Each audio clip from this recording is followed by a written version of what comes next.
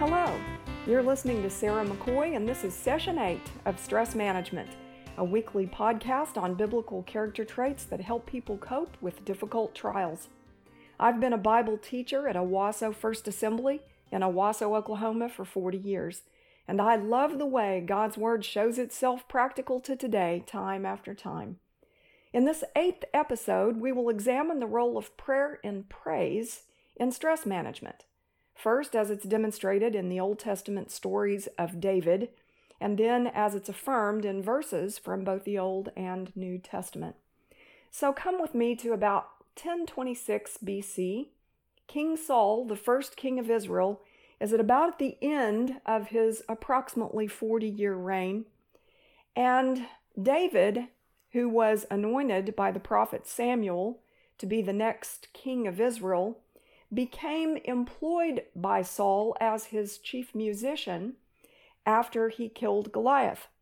But gradually, Saul began to feel threatened by David and seemed to be descending into some form of mental illness and pursued David. David had to flee for his life. So David amassed a band of men that were about 600 in number, and they went and lived across the border from Israel to the west in the land of the Philistines in a little border town called Ziklag. They had been there perhaps over a year with their wives and children and homes. By this time, David had 2 wives, Ahinoam of Jezreel and Abigail, who was the widow of Nabal. That was another podcast episode that we looked at when we went over diplomacy.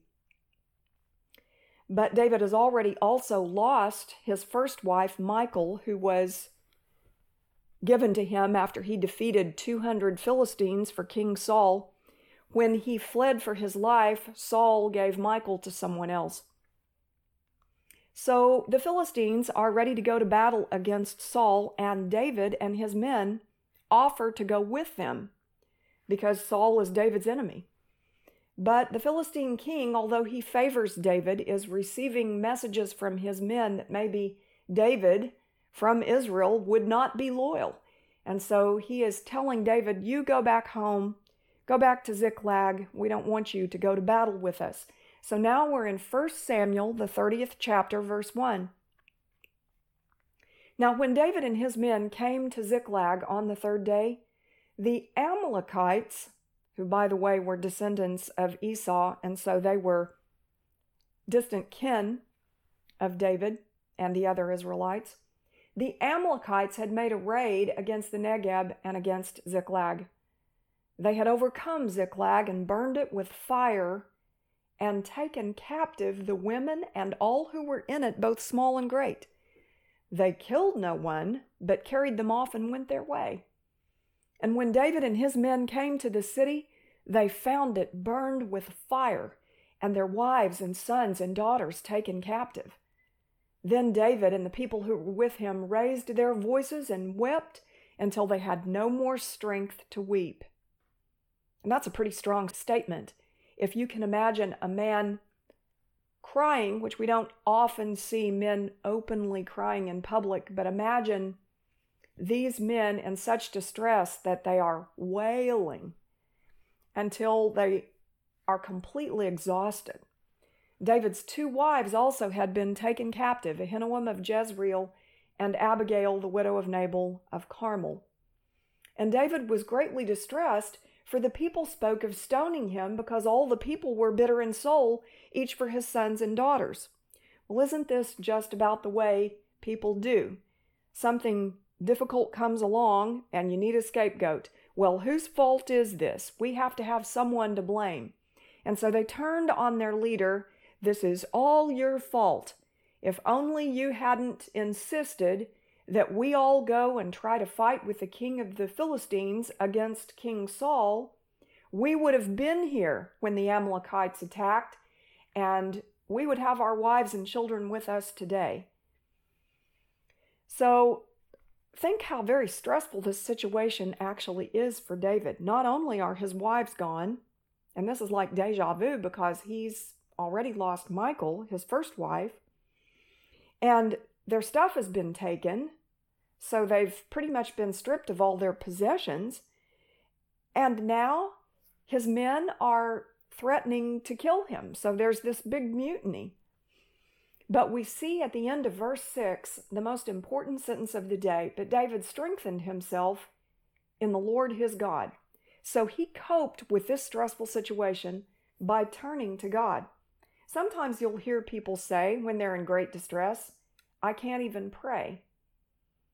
But the word here is showing us that when you're in great distress is the very time that you need to pray the most.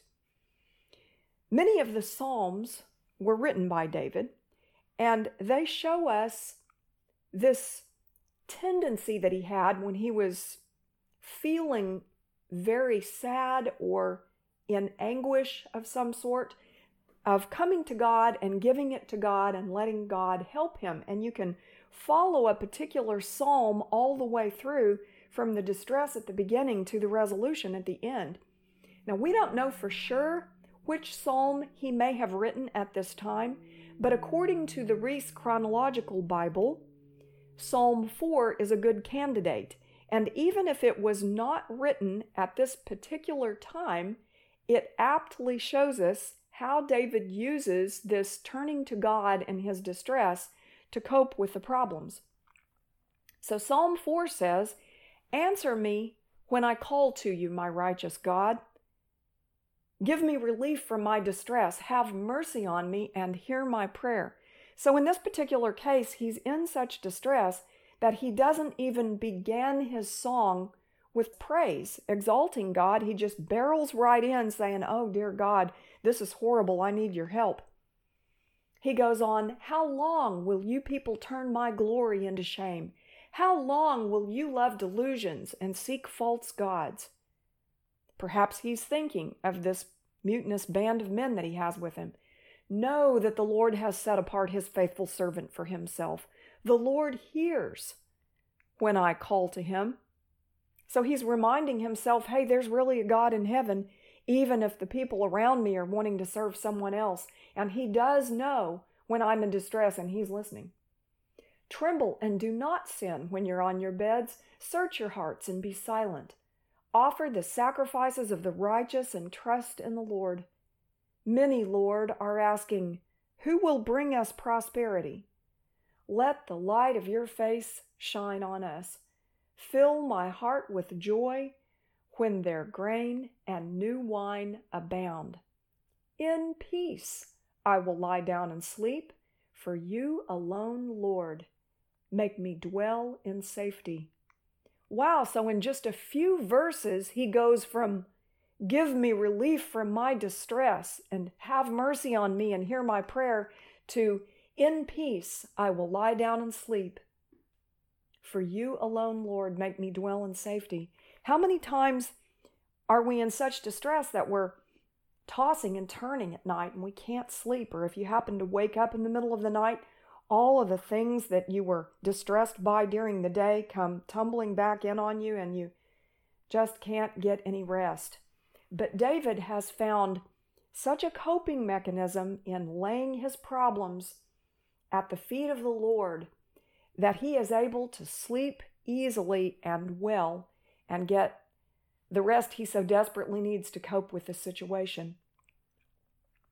You know, more than 20 years later, there was another time in David's life. He had been king for a couple of decades and he had some grown children. One of them, Absalom, tried to take the kingdom away from him.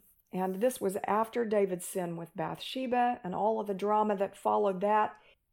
He had one son that raped a sister, and Absalom was the full brother of the sister that was molested, and so he carried a grudge for a long time. He had the son killed, and he never appreciated how David handled that whole situation. Eventually, he started a campaign to take the whole nation away from him, and he got together some men and invaded Jerusalem, and David had to flee for his life. So here is David again on the run, kind of like he had been when he was fleeing from Saul. And that's when he wrote Psalm 3. We have this on good authority. And once again, things are extremely stressful, and David is coping by turning it to God. He says, Lord, how many are my foes? How many rise up against me? Many are saying of me, God will not deliver him. Can you hear the people around him? Even the ones that are his advocates. They're whispering to each other, well, I don't know if God's going to let him out of it this time. Maybe Absalom is going to be the king now. But you, Lord, are a shield around me, my glory, the one who lifts my head high. I call out to the Lord, and he answers me from his holy mountain. I lie down and sleep. So here we are again, just like we read in Psalm 4. I wake again because the Lord sustains me. I will not fear, though tens of thousands assail me on every side. Arise, Lord, deliver me, Lord. Strike all my enemies on the jaw. Break the teeth of the wicked. From the Lord comes deliverance. May your blessing be on your people. You know, Psalm 42 has two identical verses, verse 5 and verse 11. David says again, why, my soul, are you downcast? Why so disturbed within me? Put your hope in God. For I will yet praise him, my Savior and my God. What? So he's talking about being disturbed and downcast. That doesn't seem like a time when most people would praise the Lord. But what if you could take your little petty problems, which in the scheme of things they are petty and small, and put them down for a minute and look up and remember that God hasn't changed. He loves you. He has an eternal, marvelous destination, plan, and promise for you, and he is worthy. That is exactly what David did. A pastor that I so admired years ago used to say, you can hold a dime up to your eye and shut out the light of the sun. And his point was that no matter how great our God is, if we really want to, we can focus on something small and put it right up to our eye and completely lose sight of the fact that our wonderful Lord has complete control. I don't want to do that. Instead, when times are tough, let's turn to him and praise him anyway. You know, Jesus did this. On the cross, one of the 7 famous sayings was, my God, why have you forsaken me? Well, that was the first line to Psalm 22, which was a whole prophetic psalm written by his ancestor, his progenitor, his great-great-great-grandfather David. And it beautifully shows us, again, coping with stress by turning to the Lord and praying and praising him. So even though Jesus did not say the entire psalm from the cross, he evokes it. And when we go back and read Psalm 22 about the coming Messiah, this is what the first 3 verses say. My God, why have you forsaken me? Why are you so far from saving me, so far from my cries of anguish? My God, I cry out by day, but you do not answer. By night, but I find no rest. Yet you are enthroned as the Holy One. You are the one Israel praises. Surprising there, once again, he's in anguish of soul, and he's praising the Lord. In you, our ancestors put their trust. They trusted, and you delivered them. To you, they cried out and were saved. In you, they trusted and were not put to shame. So he's reminding himself of the faithfulness of God. There's a beautiful example in the New Testament of coping with stress by praying and praising the Lord. So now we've come from 1026 BC to about 50 AD, and the Apostle Paul is in the middle of his second missionary journey around Asia Minor, planting churches and preaching to the Gentiles. And he's come to the city of Philippi, which is in modern-day Greece, with his friend Silas. And as they preach the gospel, there is this slave girl who tells fortunes for her master's profit, who is demon possessed. That's why she has this supernatural ability, and she's following them around, pestering and harassing them. Well, after 2 or 3 days of this, Paul has had enough, and he turns to her and rebukes the demon and casts it out. But then she loses her ability to tell fortunes, and that makes her master very angry because this is costing him financially, and he stirs up a riot in Philippi, and he has Paul and Silas arrested. So here we are in Acts, the 16th chapter, verse 22. The crowd joined in the attack against Paul and Silas, and the magistrates ordered them to be stripped and beaten with rods. After they had been severely flogged, they were thrown into prison, and the jailer was commanded to guard them carefully. When he received these orders, he put them in the inner cell and fastened their feet in the stocks. What stress! First of all, they did no wrong. Then they were attacked in the middle of an angry mob and then beaten with rods. Oh, the difficulty of enduring something like that.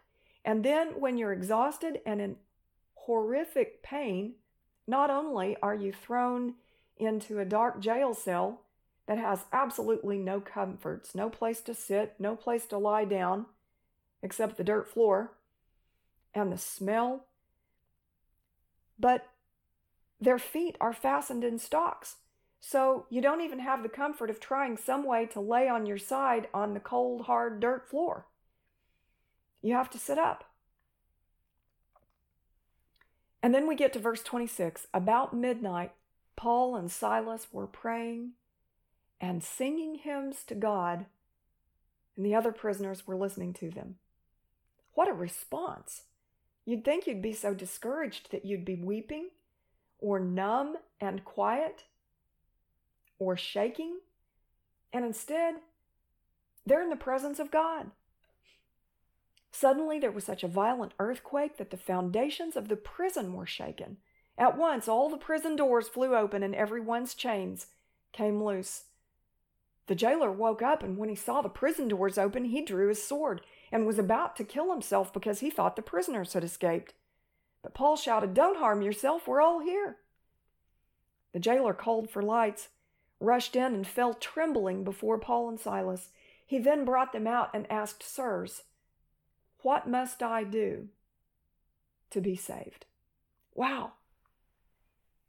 So this praying and praising God and singing to Him during the worst and most difficult times evoked the very presence of God and the power of God to deliver. Not only deliver the prisoners from their chains, but deliver this jailer and his whole family from their sins. Paul wrote to the Ephesians in chapter 5, verses 18 through 20, "Do not get drunk on wine, which leads to debauchery. Instead, be filled with the Spirit." Don't people turn to wine many times sort of as a medication? You've heard the term self-medicate. And so we have the cliche of someone sitting in a bar because their spouse has left them or they got fired from a job and they're drinking to relieve the stress. But Paul says, don't get drunk on wine, be filled with the Spirit, speaking to one another with psalms, hymns, and songs from the Spirit. Sing and make music from your heart to the Lord, always giving thanks to God the Father for everything in the name of our Lord Jesus Christ. Always giving thanks? Well, how about if I just give thanks when I'm feeling really thankful because everything is going well? Or how about if I just say praise the Lord if someone gives me some good news? No, this says always. When you are at your lowest low, when you are feeling sad or upset because you have conflict with someone, what if you could turn to the Lord and remember that He's worried and take that dime away from your eye again and let His light shine on you and get some perspective? Hebrews 13, verses 15 and 16. Through Jesus, therefore, let us continually offer to God a sacrifice of praise, the fruit of lips that openly profess his name. And do not forget to do good and to share with others, for with such sacrifices God is pleased. Interesting that praise is called a sacrifice here, and sometimes it really is, especially when you're in distress. And we read that God is pleased with these kinds of sacrifices. It opens the door for him to do marvelous work on our behalf. So I'm asking you, are you willing to devote a few minutes each day to praising God for his glory and goodness, regardless of what is happening in your life? Do you really believe that God is worthy to be praised by you at all times? Have you ever witnessed a victory that came after people began to praise God?